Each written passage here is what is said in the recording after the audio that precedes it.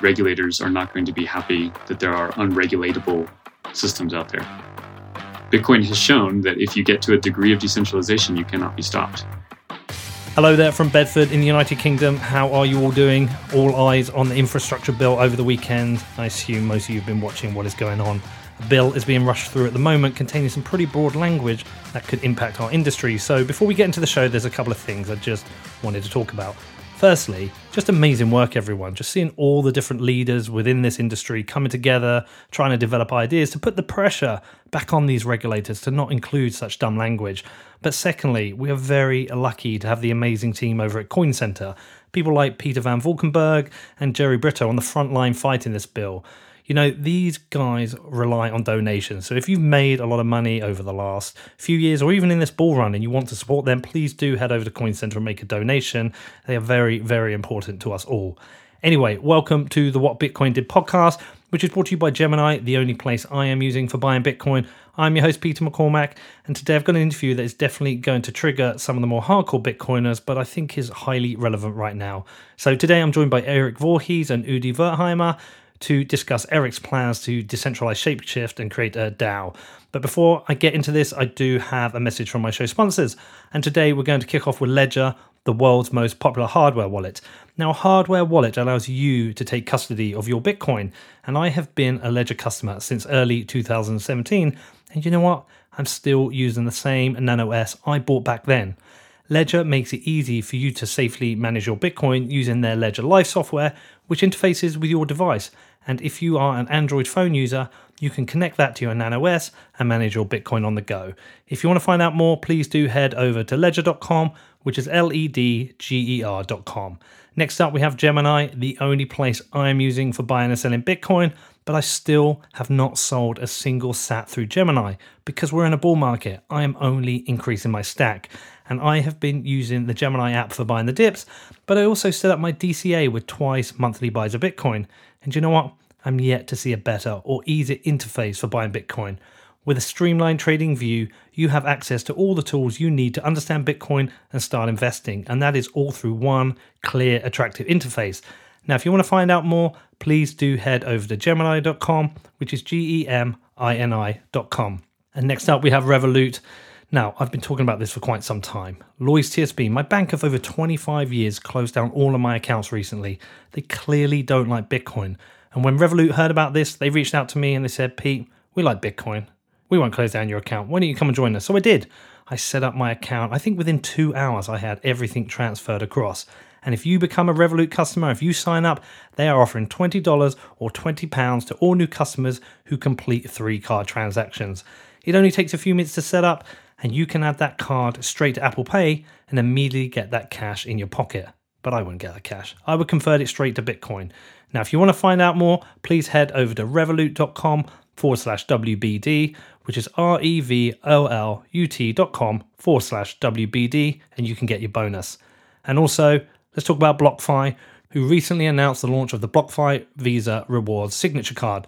Now, for people in the US who own or are interested in owning Bitcoin and stacking more sats, then the BlockFi Rewards Cards provides the easiest way for you to stack your sats because you get 1.5% rewards back on all card purchases, and there is no annual fee.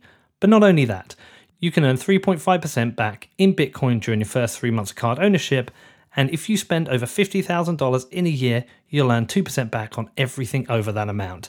If you're interested in finding out more, then please head over to blockfi.com, which is blockfi.com. Okay, onto the show, and I'm probably going to get a little bit of shit for doing this show, but when Erik Voorhees announced recently that he's going to be dismantling the company bill and creating a fully decentralized company in order to stay ahead of regulators, I knew this would be a fascinating topic to get into.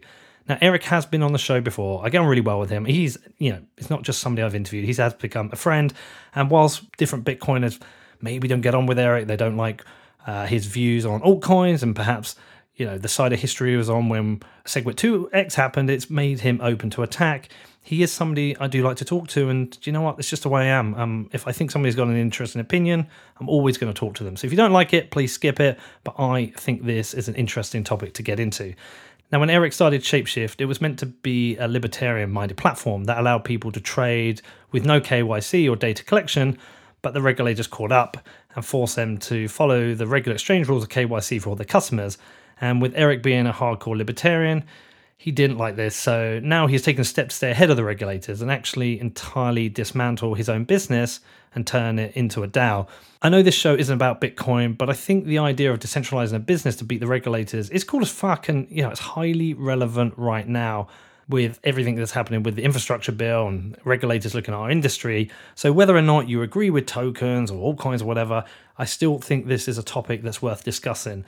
Now, the token economics is up for debate. Most people hate tokens. There's part of me that sees in a future decentralized world, tokens as a percentage ownership of a company is certainly something that needs debating and could be a potential. I know it's happened with the INX guys, and trying to think myself, if you wanted to create a decentralized business, that a token would be some way of doing it. But I know that gives people kind of PTSD for 2017. So look, I accept it's a tricky subject, but either way, this is something I did want to discuss with Eric. And I also asked Udi to join us, just Udi being more techie than me could sit alongside this discussion. And he sometimes has more nuanced views, so he could help with this debate. Anyway, I hope you enjoy this. I hope the Bitcoin plebs listen, because I still think there's a lot to take in here, a lot you can learn from this. But as ever, if you want to reach out to me, if you've got any questions, you can drop me an email. My email address is hello@whatbitcoindid.com, or you can jump into my Telegram group. Okay, a lot to get through there. I'm going to hand it over to Eric and Udi. Speak to you soon. Eric, hi. How are you, mate? Hi. I'm good. How are you, mate? All right, mate. Good to see you. Wish I'd seen you in person recently in Satoshi Roundtable. I couldn't make it. Udi, how are you? I'm great. How are you? I'm good. Right, listen, look, I'm going to get a lot of trouble for doing this show. You know this. People are going to yell at me. Thank you for your courage. Well, it's not courage. It's just like interesting. I spoke to Udi about it. I pinged Udi. I said, listen, I don't know why, but I'm interested in this. And I know it's not a Bitcoin project, essentially, yada, yada. I just think it's interesting. It's like, I don't really give much of a damn about shitcoins or altcoins or whatever. But something about this interests me. I just want to know about it. I want to understand. I want you to explain it all to me, because I actually think the journey of Shapeshift itself is quite interesting. What you've been through, so I think what you're trying to do is interesting. And I've asked Udi to join us to maybe explain some of the concepts if I don't understand it, or see if he's any questions. But the idea of trying to decentralize a business is, I think, super interesting. I do too. Yeah. So here we are. So let's go through it. Let's accept that I'm going to get yelled at, and then you're going to get yelled at, and then Udi will make a joke, and everyone will forgive Udi.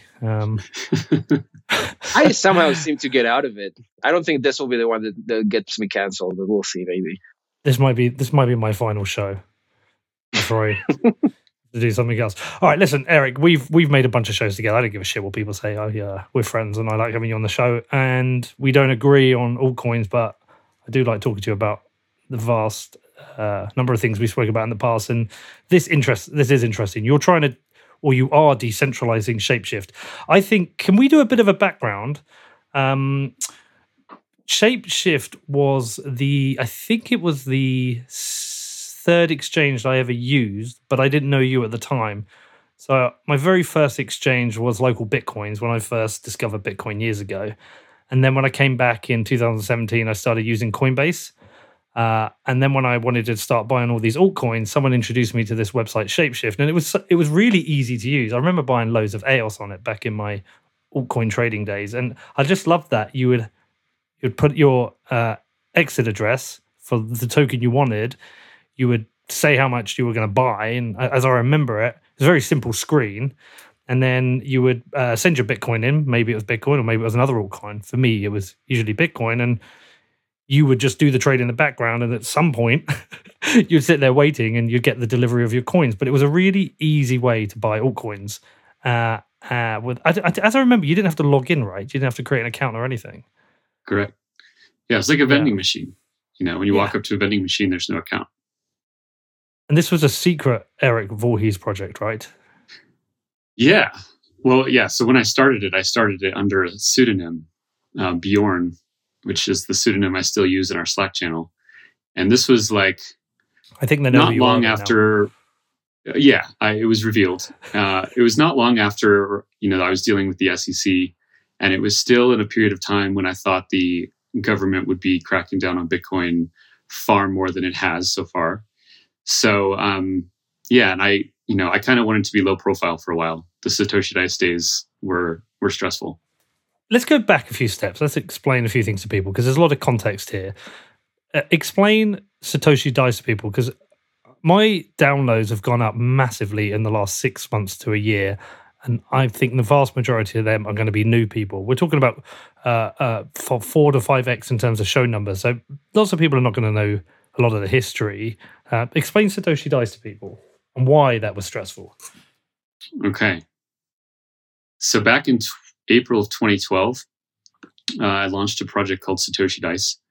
And it was a Bitcoin gambling game, essentially, where there were 20 different sets of odds, and you could choose which odds you wanted, and you'd send Bitcoin to the specific address for those odds. So again, like Shapeshift, there was no user account. And because it was built on Bitcoin, you could send money from anywhere in any amount. And basically, the system would roll a number, and if you won, you'd get more Bitcoin back, and if you lost, you'd get a tiny little dust transaction back, letting you know that you lost. And it was just kind of a little side project, and then it completely blew up, and it became like more than half of all of the Bitcoin transactions for the first several years of Bitcoin's history. And a lot of people hated me for it because they did not like how I was using the Bitcoin blockchain. Like more than half of all the mining fees for miners up until 2013 were paid by Satoshi Dice. But it was certainly controversial. Controversial both because some people hate gambling and controversial because some people don't like how others use certain blockchains. But it was unequivocally a success as a project, and I think it demonstrated a really cool way to use Bitcoin to bring about what was called provable fairness, where people knew precisely what the odds were. And after the rolls happened, you could prove that the outcome was what the math was supposed to be. So today, nothing in Vegas does that. And it was just this like beautiful example of using mathematics to bring honesty and transparency to what is otherwise a pretty shady industry. And you can still go onto the Bitcoin Talk forums and see the discussions regarding this. I've done it. Yeah. Years ago, I went on and looked at them actually, which are worth digging up. I'll try and dig them out and put them in the show notes. Yeah, it was quite an interesting piece of history and stressful both because of how quickly it started growing, and stressful because I got in trouble with the SEC for selling shares of it, and they were not happy that I did that without their permission. So I had a whole battle with the SEC back in 2013 about Satoshi Dice. And, it was at a time when Bitcoin was growing, was getting popular. I was getting more known, and I was getting increasingly nervous of the profile that myself and others in Bitcoin had as things like the Silk Road got taken down and, just a lot of heat around that time. And you sold Satoshi Dice. Yeah. Did they continue it on? So the buyer, who I've not disclosed, I don't know what happened after they bought it, but it ended up at Bitcoin.com years later. So I don't know what sequence of people ran it, but certainly by the time I sold it, there were already a lot of other Bitcoin gambling games. That whole ecosystem had blown up, and frankly, a lot of them were more innovative than Satoshi Dice at that point. So it was sort of on the decline already. Right, okay. So that's your first run-in with the SEC. You then go off and create Shapeshift anonymously. And like I said, I think it was a very popular site at the time. I used it a lot. But you stayed... You must have used it, right, Udi? Yeah, Shapeshift was revolutionary, to be honest, at the time. There was nothing else like it because you didn't have to register. That was like a huge selling point in my view. And it was super easy to onboard. Like if people are joining, crypto in the last year or so, then that like probably seems obvious because I don't know, something like Uniswap looks the same, but before Shapeshift, nothing was like that. So that was pretty cool. Yeah, it was right after Mt. Gox collapsed and $400 million of money got lost.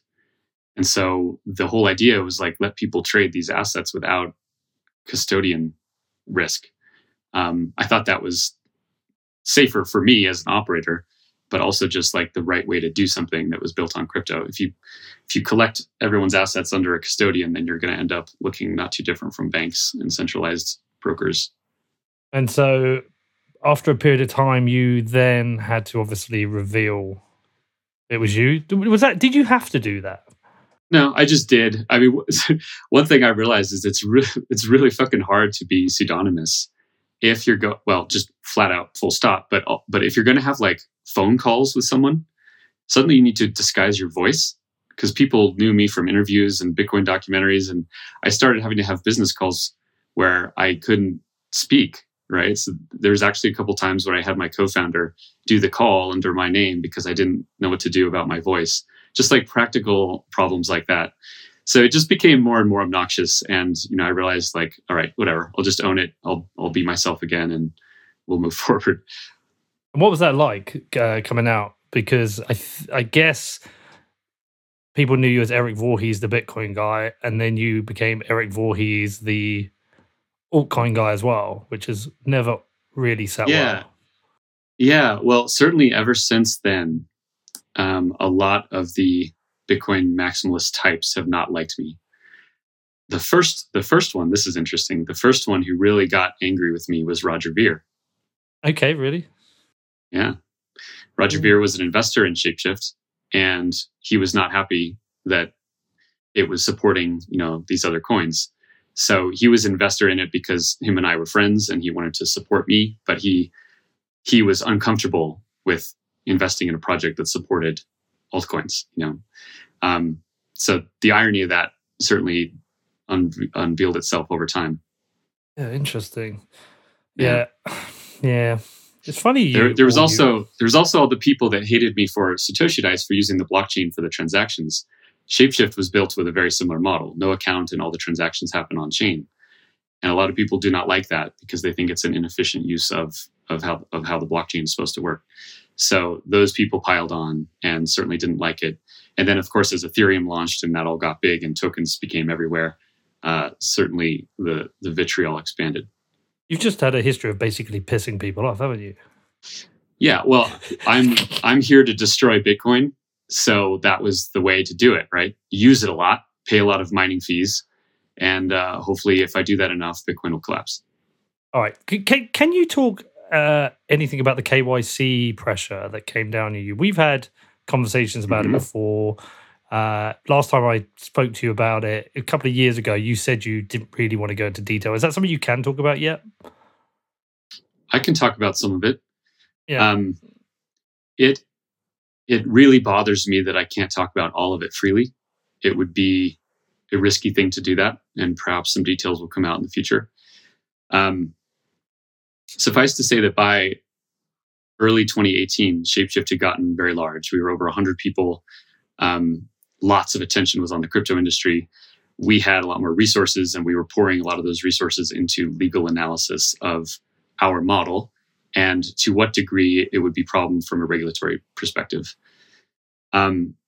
We had earlier gotten legal opinion that our model would not be treated like a financial institution, and thus KYC was not necessary.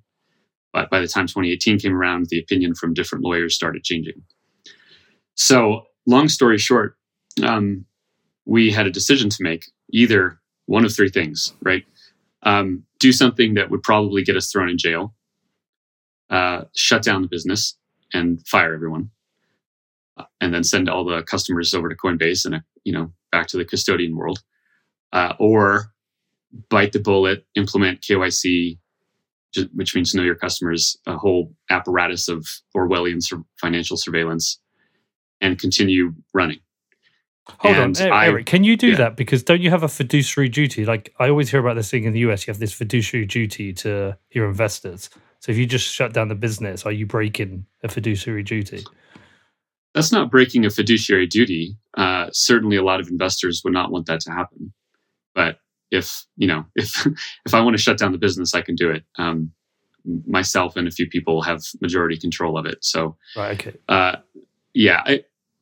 That's a tricky issue, but ultimately, after a lot of struggle and dark, miserable thoughts, and questioning my own character and what is right, like what is the right thing to do, we decided on option 3 to implement the Orwellian surveillance and to continue operating Shapeshift. So that was mid 2018. That must have hurt though, right? Because I know you. We've had, I think our first 2 or 3 interviews were really just about you teaching me about libertarian ideas. And there's one thing you specifically said in one of those, like, always repeat, where I always say you always said to me, let's not talk about getting rid of government. Let's just start by making it smaller, like 1%, 5% even, Sure, because it always gets bigger. I'd love that. That's always stuck with me. But you as a libertarian, this must have fucking sucked. Yeah, well, it sucks because the whole premise of Shapeshift was to give people a safe way to transact. We used this phrase like consumer protection by design. That meant we didn't hold their funds, and it meant we didn't take their private information, both of which endanger people. So we get to 2018, and we're coerced into endangering people to take their personal private information, which we do not want, and they do not want to give us. That was ethically very dubious, and to this day, it does not sit well with me. So that whole time, we just kind of went through it. Well, that's kind of funny because you're talking about consumer protection not taking that data because it's a risk to them. And we've had Gensler, I think that's how you pronounce his name, from the SEC come out today and say crypto needs tighter regulation to protect consumers. So people see consumer protection 2 different ways. Yeah. I don't know that people feel very much like there is significant consumer protection in the financial markets. I think people properly understand that there are very elaborate means of financial exploitation by people who know financial markets against the broad public. And so this whole talk of consumer protection, I'm willing to give the SEC that they probably believe that's what they're doing. But I think they are not actually causing much consumer protection to unfold. And they're building this entire apparatus, which ends up excluding the poorest people in the United States from being able to invest. And I think that's horribly unethical as well. Like preventing the poorest people from participating in financial markets, that should be a crime, frankly. And yet they are doing it with the blessing of the government.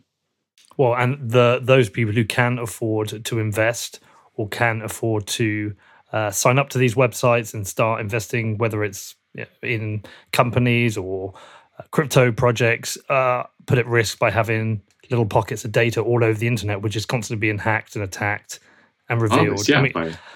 My assumption is that my personal data, I don't know, you might feel this out. My assumption is my personal data is now everywhere. Yeah. I mean, it's large organizations, the IRS itself, small companies, they all leak this data all the time. It is par for the course. And so this whole consumer protection bullshit, meanwhile, these people are out there buying lottery tickets. It does not sit well with me. So yeah, that was the struggle that we entered into. Right. Okay. So bring us forward to today.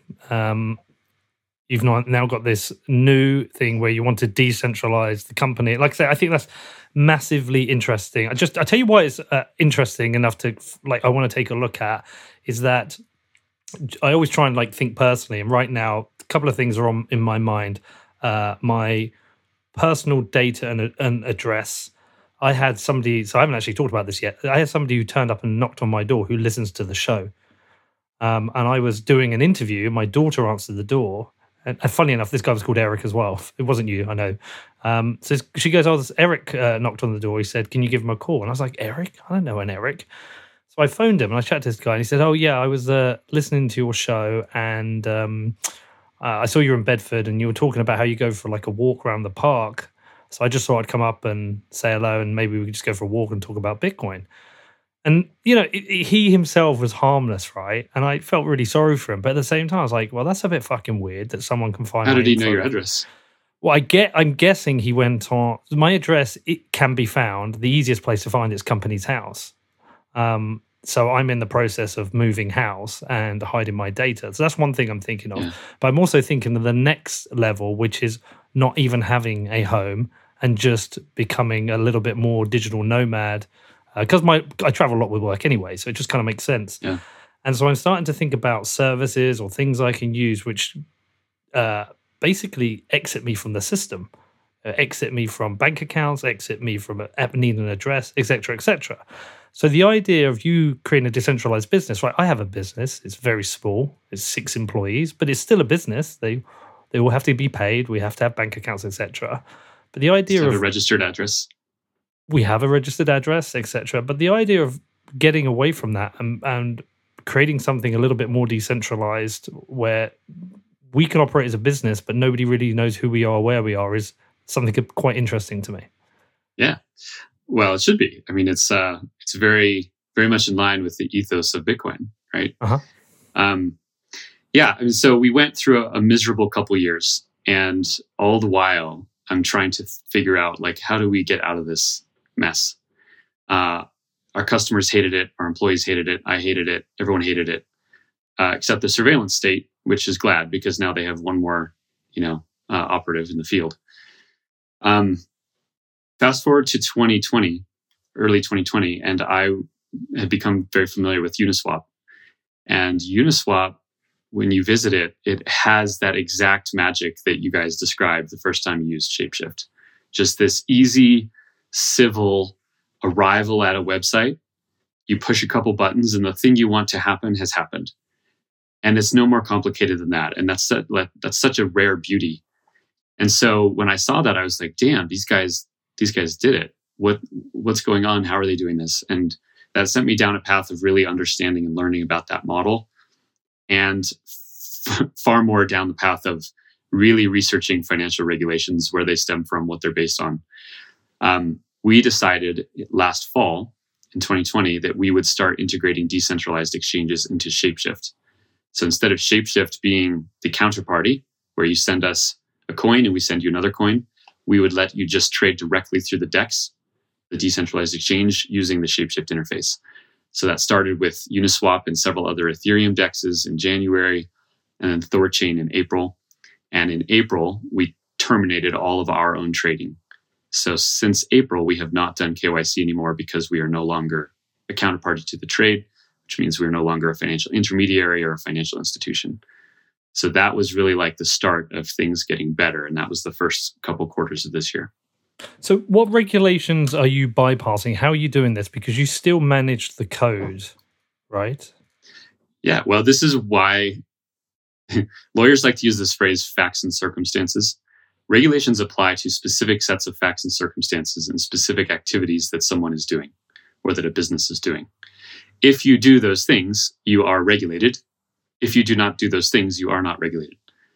So this was simply a question of us figuring out the things which were regulated activities and figuring out how to stop doing those things. So we stopped. We no longer do the activity which is regulated. That's it. Can you explain that again? So what is the bit? Is that managing the trade? It's not. Yeah, managing the trade is not the right answer. When someone does a trade with Shapeshift in the past, let's say it's Bitcoin for ETH, they send Bitcoin to Shapeshift. We have hot wallets. We receive their Bitcoin into our hot wallets, and as soon as that has confirmed, we send out the ETH to them. Right. So we are a counterparty, and for a moment, we're arguably an intermediary. That is arguably a regulated service, and that is what we stopped doing. Now, the trick was trying to figure out how to stop doing that while at the same time letting the users continue to trade. And that's where the DEX protocol infrastructure saved the day. Right. But before I carry on, Udi, is there anything you want to jump in and ask yet? Not necessarily ask, but I kind of feel like I want to point out to, like, if people are listening to this and they're kind of hardcore Bitcoiners, then like one thing they might think is like, well, like Shapeshift is not doing those activities anymore, but it is still, it is still doing something, right? And if the government really wanted to stop them, they could still like find some excuse to do it, maybe. And Bitcoin, like a lot of times, like Bitcoin land, people are really like trying to get rid of all possible pressure points. To like have none of them, not just in the legal sense, but not even in the technical sense. But I think what I'm trying to say is this is like Shapeshift is taking a different approach maybe than the extreme Bitcoin approach. That doesn't mean it's wrong though. Like it's a practical approach, which is okay. There are laws, so we're going to make sure that we we stick to the letter of the law, we're not going to be like ultimately the most decentralized thing in the universe on day one, but we're going to do as practical, as practically necessary, and that seems to work so far. So I think that's not a bad approach. It works. Let's put this in Bitcoin terms for a second. So when I got into Bitcoin, one of the biggest things people considered and discussed was Liberty Reserve.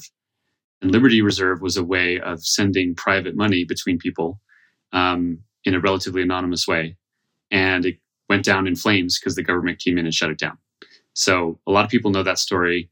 And then there's also eGold, which kind of had the same phenomenon. The reason that Bitcoin did not suffer that same fate is but one thing, which is decentralization. There is no office to shut down. There is no person in charge of Bitcoin. It perpetuates because it's doing a regulated service, right? The movement of money is the most regulated service of all. How is it that Bitcoin is able to continue providing a regulated service without getting shut down by every regulator in the universe? It's because it's decentralized. There is no one to go after. That principle is absolutely key. And so this whole development of DEXs is the attempt at figuring out higher levels of the financial stack, which can also be decentralized. Base money, done. We have Bitcoin. We have base money that is decentralized. How many other layers can we build that are also sufficiently decentralized to withstand that kind of attack?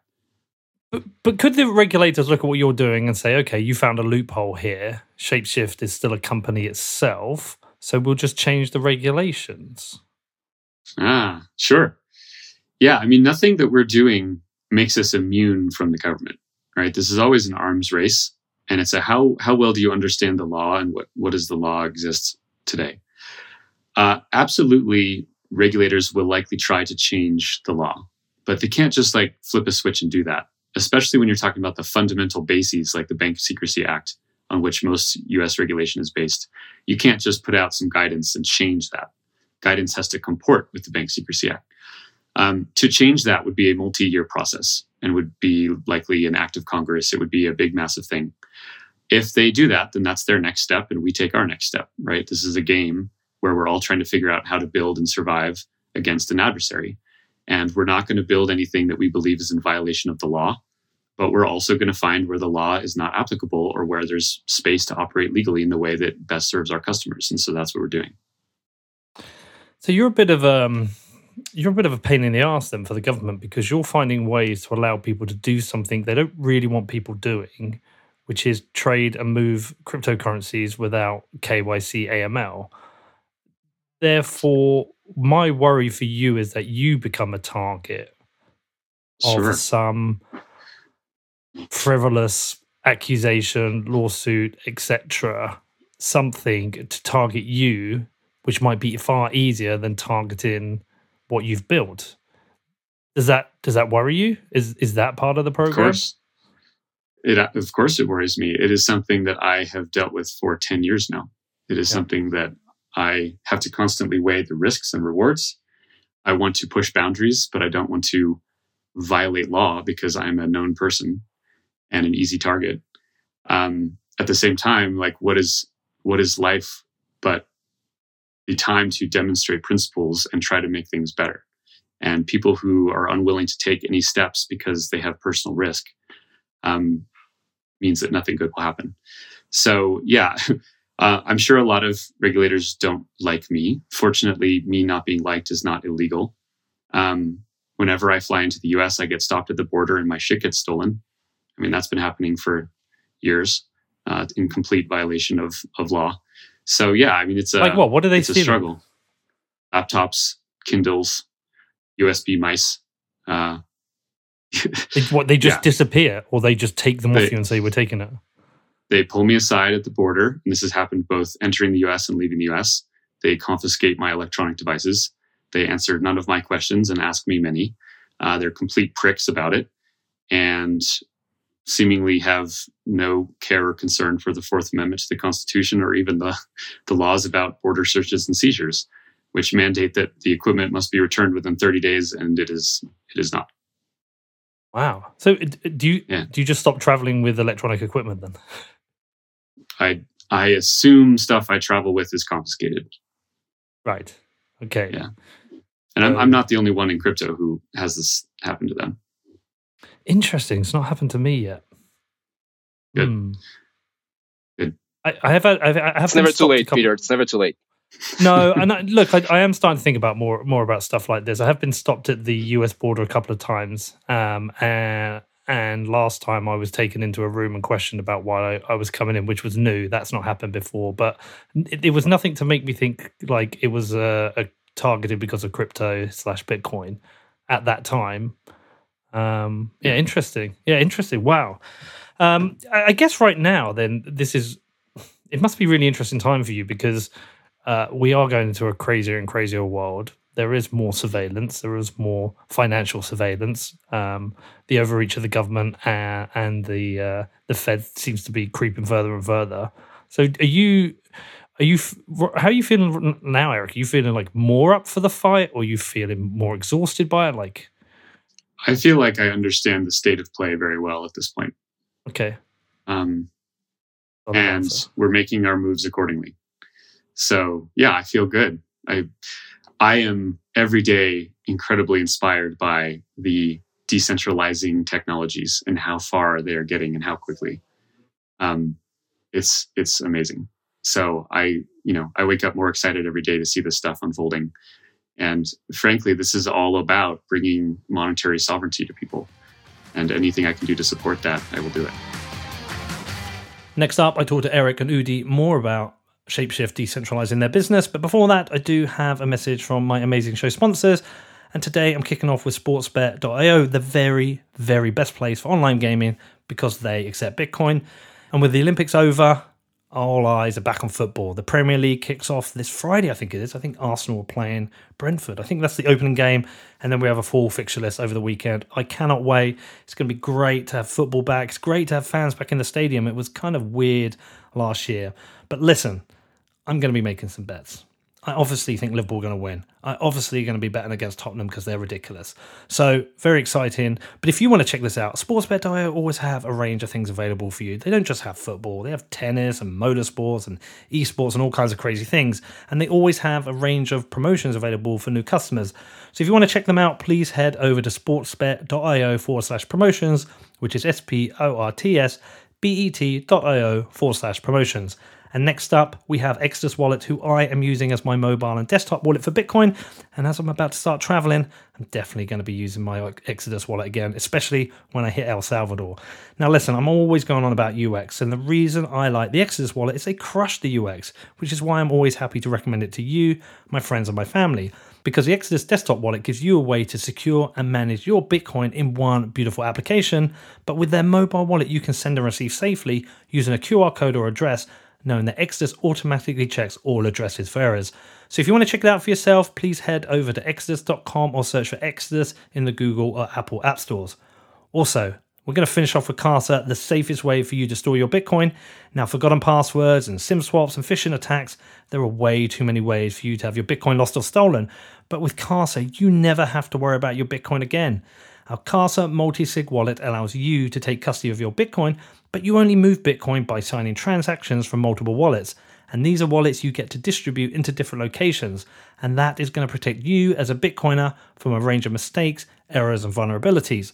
Now, if you want to find out more about this, I've been a customer for over a year. You can hit me up in my DMs or drop me an email. There is no better time to upgrade your Bitcoin security and get total peace of mind. You can find out more at keys.casa, which is keys.casa.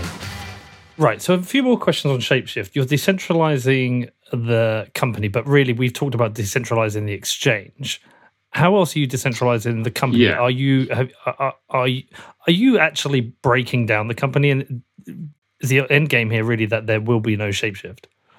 Yeah, so up through April of this year, we had integrated decentralized exchanges and destroyed our own exchange. So we stopped being an exchange as of April. That was not us decentralizing Shapeshift, but it was us decentralizing trading. On July 14th, just a few weeks ago, we announced that we are decentralizing the entire company. So yes, this means that the entity itself will go away with time, It means all of the code of Shapeshift, front and back end, will be open sourced with time. It means we will not have any employees. We will not have me as a CEO. We will not have bank accounts. We will not have business contracts. The entity goes away, and the project lives on as an open source, decentralized, token-based community. So we can go into any part of that if you want, but that's essentially what's happening. Well, okay, so first point, because Shapeshift does have a team, therefore it does have costs. How is Shapeshift, what's the revenue model right now? So right now, there is no revenue model. Everything on the platform is just free. You do trades through Shapeshift, you're getting the same rate as if you went directly to the DEX. Okay, so another question on there then, that must mean there are no trading fees? Correct. So, because I spoke to Jack Mallers recently about this. He was on my show talking about wiping out trading fees. He said trading fees are a race to the bottom. Eventually, all goes to zero, and ultimately you make your money on the users themselves. If you operate a business like his obviously is a centralized business, but yours being a decentralized business, I guess it's, do you support, because I haven't been and used Shapeshift in a while because I don't trade coins, but do you allow people to use stable coins? Sure, yeah.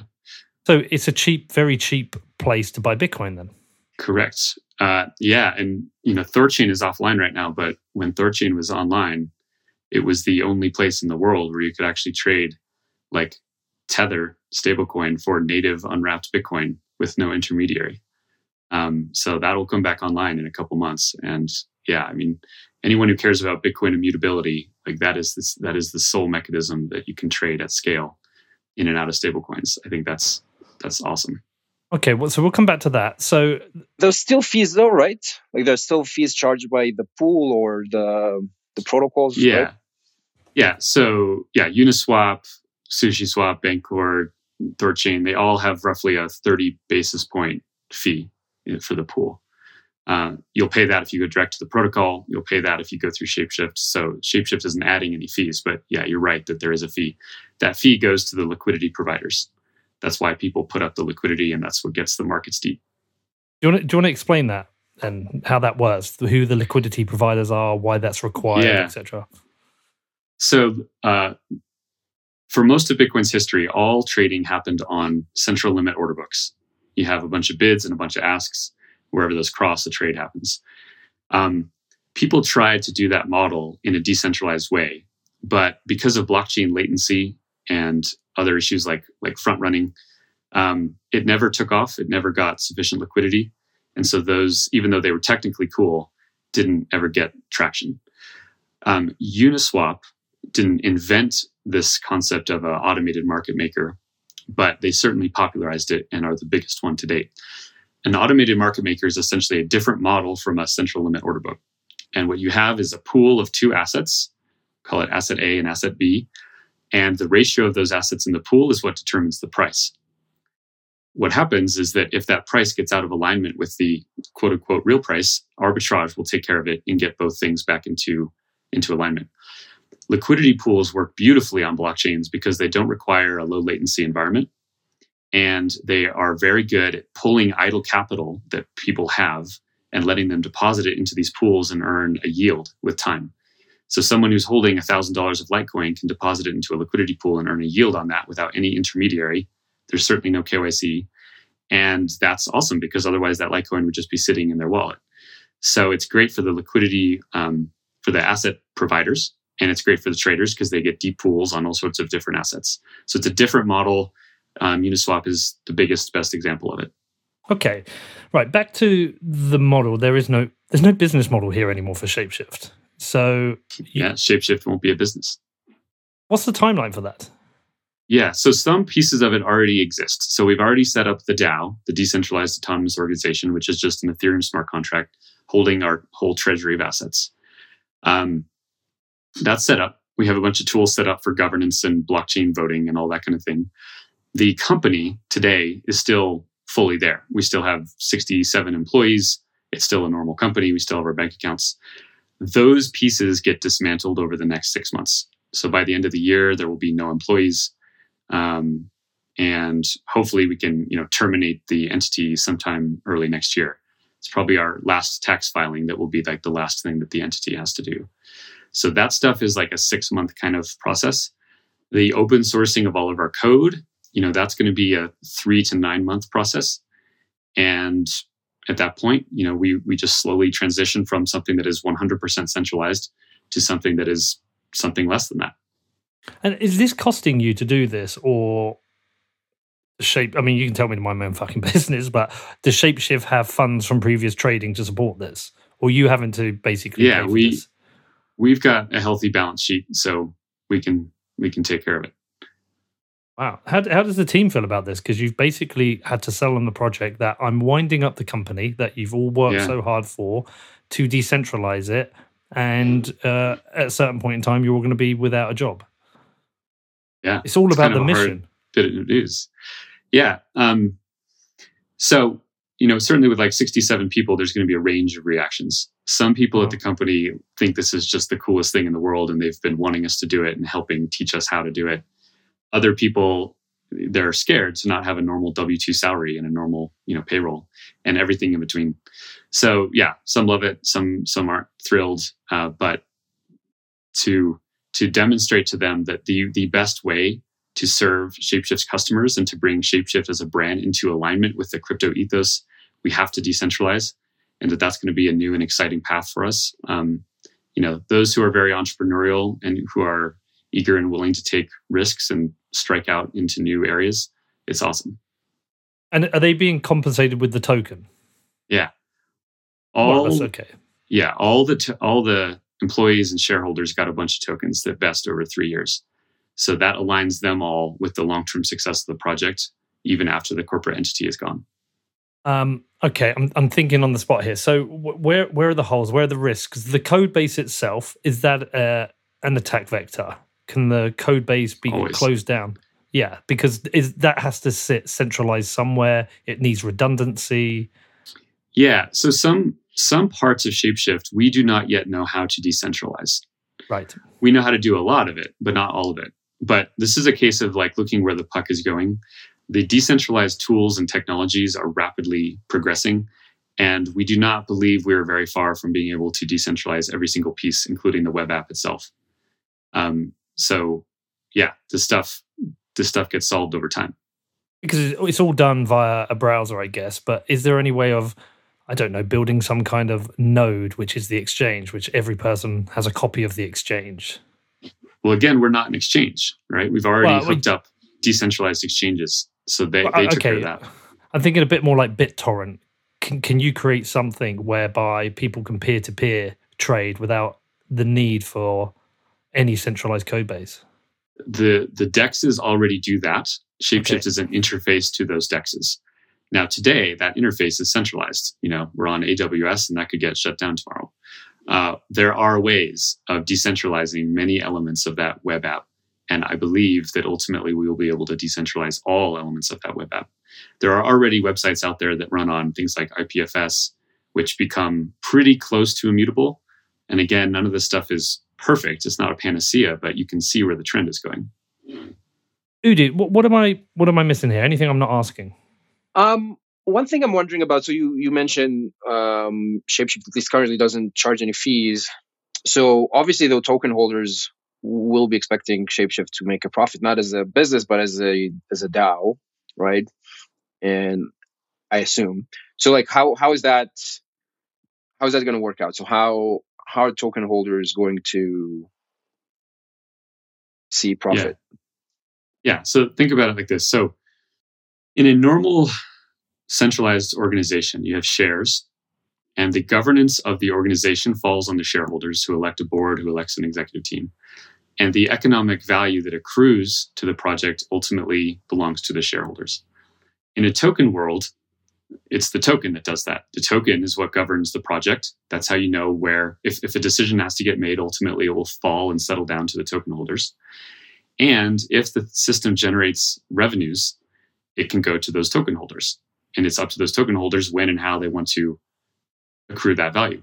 So this is the case currently with Uniswap. Uniswap has no fees that go to token holders. And yet the Uniswap token is like a multi-billion-dollar market cap. why are people willing to hold those tokens, right? Similar to how someone who owns a share of a company that doesn't pay dividends knows that in the future that company may be able to pay dividends, and certainly if they hold enough of the tokens, they can make it pay dividends in the shares. In the token world, a platform like Uniswap, 1 year from now, 10 years from now, can add a fee that goes to the token holder. That's up to them. They can choose when and how to deploy it, what level it should be at. Very similar to how shareholders would do that at a centralized organization. Right. So maybe it doesn't make business sense, or in that case, it doesn't make sense for the product to charge fees now, but it would at some point. And I guess the point is that the token holders can decide what's the right time to do that. Yeah, and it's also not as simple as like you must charge a fee or not. The stuff in DeFi is getting very, very interesting to the point where you can take like collateral backed loans in a stablecoin and then deposit that in a protocol that's paying you interest. Right? So the DAO could today take $20 million in stablecoin backed by its own token and put that $20 million into Aave and earn a yield on that. That yield can go up and down, but there you go. There's another revenue source. So the token holders ultimately decide when and how to manage their treasury, just as shareholders would decide when and how to manage the treasury of a centralized organization. See, Udi, this is the kind of comment that could probably get me cancelled by Bitcoiners, but one of the things is obviously I'm a Bitcoiner. I support Bitcoin. I make a show about Bitcoin. I very rarely cover altcoins. I sometimes cover Ethereum because people are using stable coins to trade Bitcoin, and I think it's you can't really avoid the fact that a lot of those stable coins exist on the Ethereum network. So I have to maintain a certain amount of interest in it. INX, the other project which I covered before, which I think is issued on Ethereum and is meant to move. I'm not sure if it's moved yet, but is meant to move onto Liquid. I think a lot of Bitcoiners accept tokens are a thing, that most want them to exist on Liquid because that's part of closer to the Bitcoin blockchain. Whatever, I don't really care right now. The point being is I don't know how you can do something like this without a token. Like, do we have to have like a slightly more mature conversation about this at some point? Say, look, listen, Bitcoin is hard money. Bitcoin is the best money the world has ever seen. It's the reserve currency for the world. But we have to actually at some point have an adult conversation about tokens because they do serve a purpose. They are useful. Or could this be done in another way? That is kind of why I ask you here, Udi, as more of an impartial voice on this. Yeah, I think I agree with you. I think people might have some PTSD from 2017 or whatever, where a lot of like altcoins did not really have a clear thesis for why they even exist and what do you do with them. But it's really different now. I mean, at least for some projects, you can really make this comparison to stocks, which I don't know if it might create compliance issues for some people, but other than that, they're very, very similar to how a stock would work for a business. And it seems like a perfectly reasonable model to me. If you have something that resembles a business, you need people to invest in it in order to start it. You want to share the upside. Also, people are not just going to randomly because people often say about Bitcoin, well, you don't need a token because you already have Bitcoin, and people do support Bitcoin without having another token to incentivize things. But it turns out if you want people to participate in a new protocol or a new organization, whatever it is, you need to share the upside with them, and that makes sense too. So you need to have a token for that. There's no other way to do it. How else would you do it? So I don't think and it used to be, that's very part of the PTSD thing. It used to be in 2017 that they would present themselves as competition to Bitcoin. They would say, well, it's like Bitcoin, but it's faster. It's like Bitcoin, but it's smarter. It's like Bitcoin, but it's more private. And that's not really happening anymore. I mean, I think a lot of people accept outside of the cryptocurrency space and inside the cryptocurrency space that Bitcoin is a form of money, and there's very few projects trying to compete with that specifically.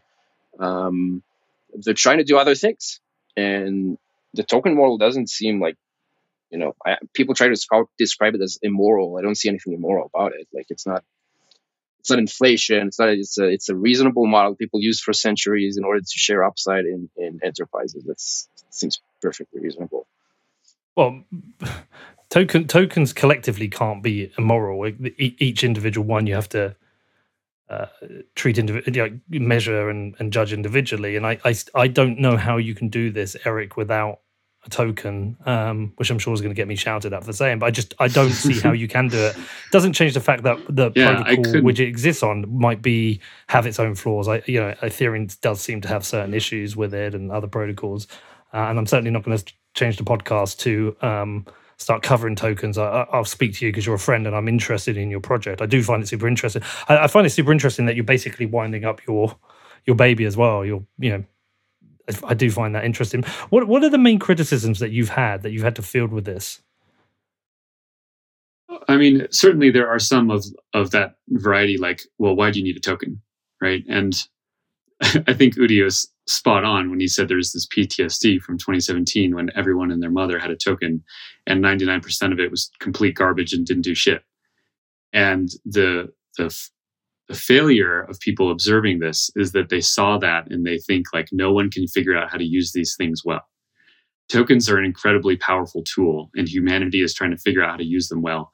And what they will bring for financial independence from the state is massive. So that's been one criticism.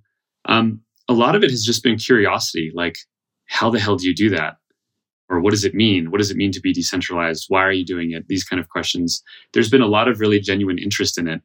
I think a lot of people recognize that, especially those who are entrepreneurs that run centralized crypto businesses, there is so much cruft and friction and regulatory loss from being a business in finance. And the whole banking establishment just puts up with it because, they use that to keep out new entrants to the market. But you get this whole ecosystem of financial innovation, and it's just running constantly into friction. And by decentralizing, we believe we will get rid of much of that friction. We'll certainly have new problems to deal with, but people are curious to understand that model. And it's something that could not work without blockchains. It could not work without tokens. And now I think it's being unleashed on the world, and you're going to see a lot of DAOs, some of which I think will become the largest economic organizations on the whole planet. Well, the idea of creating decentralized businesses is what interested me. And if I wanted to create a decentralized business and I wanted to raise funds, that's certainly a way that you could do it is via a token, which people have done in the past. Bitcoin is the first DAO. Like, this is a really critical thing, right? Bitcoin is not a company. It's a decentralized autonomous organization. No one is in charge of it. It has a token called Bitcoin. And that token was designed with certain economic parameters and incentives, which have worked incredibly well. And it's created like the most important financial technology ever invented, right? And that's just the first version of this stuff. So people are realizing that you can actually organize in a decentralized way around blockchains and tokens to do other things. And I think that's a wonderful thing and a wonderful testament to the power of what Bitcoin unlocked.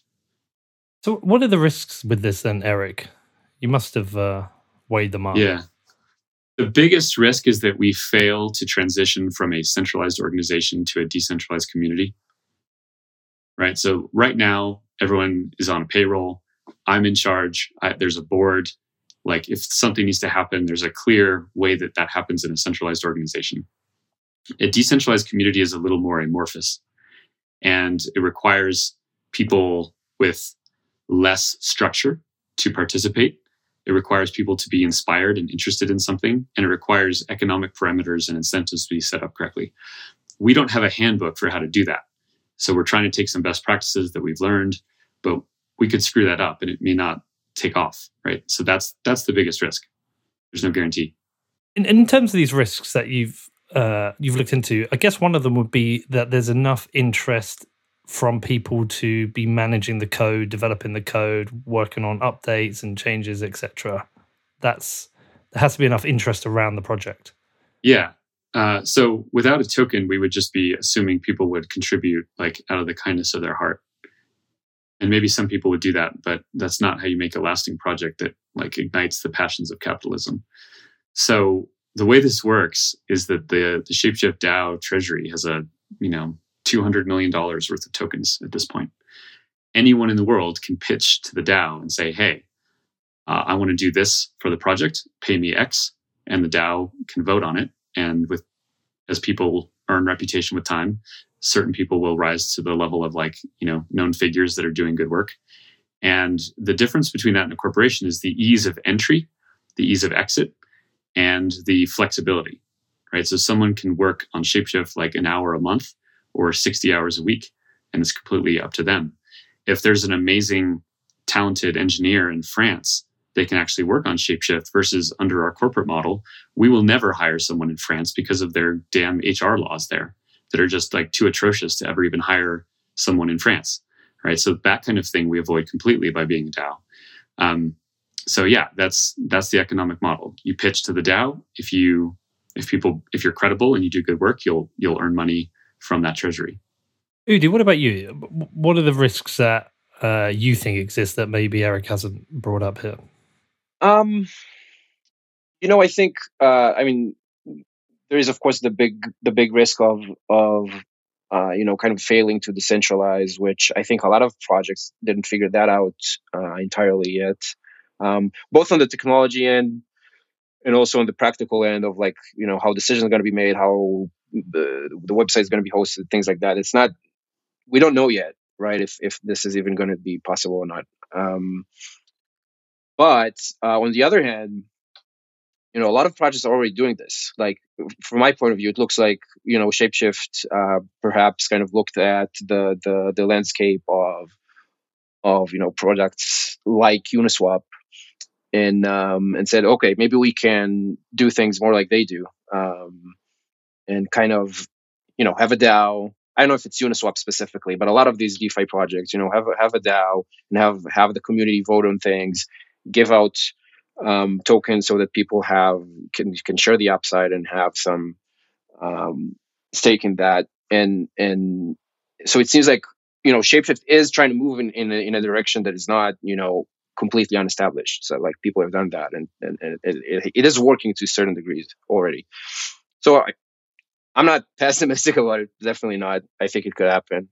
There is even those projects though in DeFi, I think face maybe some regulatory pressures, or will face regulatory pressures. The comments today from the SEC chairman are also mentioned, decentralized trading protocols and lending and so on. They are clearly aware of it, and they clearly seem to want to step in one way or another.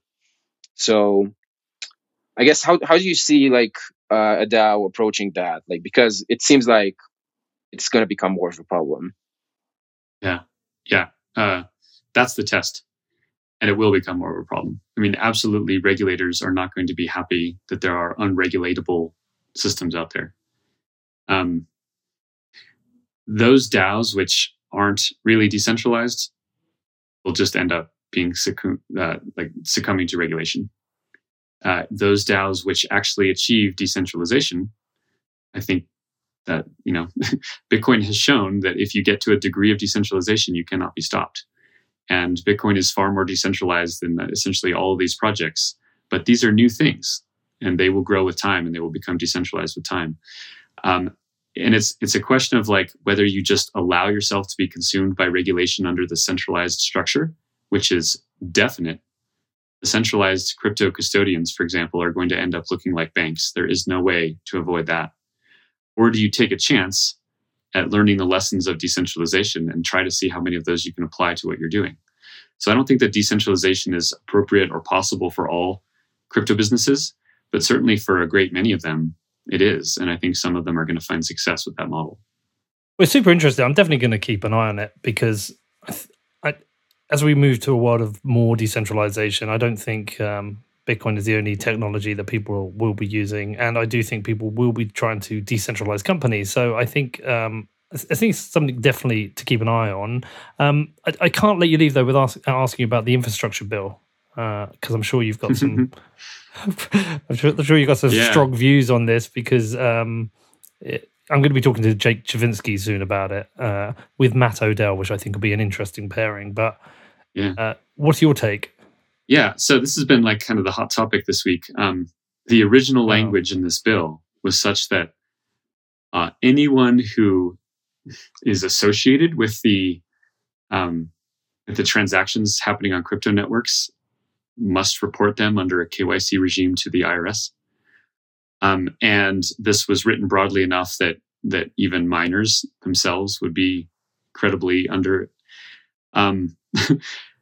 So first, I want to shout out to like Coin Center, who's doing an amazing job fighting this. There are a lot of people on the front lines in Washington, D.C., trying to prevent this kind of thing from happening.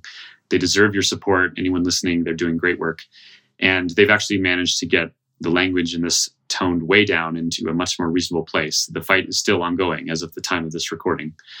But the more interesting question here is, let's say the original language did end up in the bill.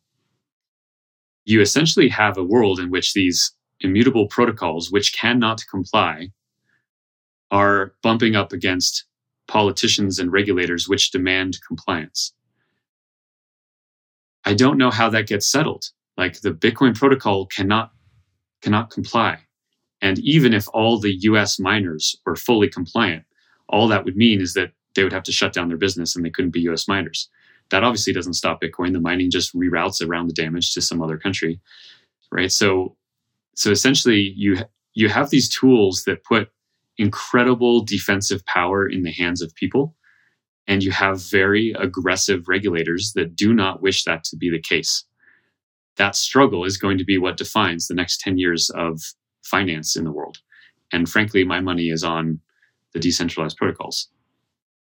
Well, we have countries waking up to this. We all know what's happening in El Salvador. They would welcome any miners coming there to place their business there. We know other countries are looking at El Salvador. We are aware of various countries across South and Central America and even in Africa now. So I don't think the Bitcoin network's at risk. One of the interesting things to see how this plays out would be, I did another interview earlier today with Parker Lewis, and we were talking about state versus federal regulations, and that during COVID restrictions, it seemed like the more Republican states such as Texas and Florida and Wyoming, and I think he even mentioned, was it North Dakota or South Dakota, basically ignored the federal government eventually with regards to their regulations regarding COVID. They removed mask mandates. They allowed businesses and economies to open back up. And we were discussing the idea that as the Fed continues to print more and more money, destroying the value of the dollar, that perhaps those who want to serve the constituents in their state will actually be more positive about Bitcoin because it is an opportunity for people to preserve and protect their wealth. So I'm wondering, with regards to this regulation, because this infrastructure bill isn't part of the Constitution, so states themselves can ignore it, right? I don't know if they can ignore it. That's a complicated question. Generally, the way that they can have the fight. Well, they often don't fight, because if they don't do what the federal government wants, the federal government will withdraw funding on other programs that the states are addicted to. So you get into a very serfdom kind of situation. Right, okay. They wouldn't resist the infrastructure bill because they're just getting free shit, right? Whereas the taxpayers are going to pay for it through inflation, and none of them even know that that's happening. Would they resist this crypto rule? No, because it's an IRS reporting requirement, so It's not even a state's issue. But the IRS can't collect information from people that don't have the information. So it both reveals how poorly educated some of these regulators and politicians are on the state of crypto, but it is also our opportunity to build and get this stuff more widely used before they catch up. Do you think it's a cash grab or more about surveillance, or both? It's both. I mean, the reason this is in that infrastructure bill is because it's an ungodly sum of money being spent, and there are these pseudo rules where they have to pretend how they're going to pay for it. So they make up things like, oh, we're going to get $82 billion from, crypto transactions which aren't being taxed, right? Like they pull that number out of their ass, and they're not going to get that from crypto transactions. But they put that in there, and then that lets them justify a massive multi-$100 billion infrastructure plan. And certainly how Washington works. If the IRS can use that as an opportunity to get more information on people, it's going to do that. Interesting times. Is there anything about this with regards to what you're doing I've not asked you about that you wish I had? I think the important point for your audience is like, ignore everything about other chains, Ethereum, all that kind of stuff. This concept of decentralizing a company is applicable in a pure Bitcoin sense just as well, right? You could decentralize a Bitcoin-based company, and you could do it with many tools that are just built on Bitcoin. I would argue those tools are not as well developed, but the principle holds true. So to your listeners who care about actually decentralizing the entire financial system of the planet, if they care about that, they should be very interested in how an organization that is trying to build applications for users can decentralize itself. Right. Okay. So if people want to follow this, Eric, how do they follow? Are you like live blogging the process? Can people track how you're doing this? And what the hell are you going to do after this? I'll still be part of Shapeshift. I'll just be one leader among many at that point. I won't be in charge of it. I'll have some influence, but not control. And it all happens in the open. So we have, public Discord forum and forums where the governance occurs. People can all participate in that and just watch or anything. It's going to be a saga that unfolds over a while, and we may succeed or fail. But we're sure as hell not going to go down a path of, surveilling people and violating their rights if I have anything to do about it. All right. And anything else you wanted to add or ask Udi before we finish? Just, I think it's a very good tip to, don't ignore those things that are happening around decentralizing stuff just because it's using Ethereum or it's using Solana or it's using Binance or whatever it's using. That's not a good reason to ignore them. I have my reservations about Ethereum, but that doesn't change what people are doing with it. And I think there's a lot to learn from it. So don't just wave it away. It's probably a mistake. And there are actually interesting things going on. So, yeah. Well, listen, I appreciate you both coming on to talk about it. I'm going to be in the States for 6 weeks from around the 24th, 25th of August. So let's try and meet up. We didn't get to hang out and probably catch up in Miami because all the Bitcoin bros were going crazy. So, I'll try and come and see Eric. That'd be fantastic. Hopefully your stuff doesn't get seized at the border. Yeah, hopefully. I need that. Udi, hopefully I'll catch up with you as well soon, mate. Appreciate you both coming on to do this. It's definitely interesting. I am really interested in it. I usually avoid most of these kind of projects and just focus on Bitcoin, but I'm definitely interested in this. And if I get cancelled for this by the plebs, then so be it. But definitely interesting. So, good luck with it, Eric, and we'll catch up soon. And Udi, well, I'll see you when I see you, man.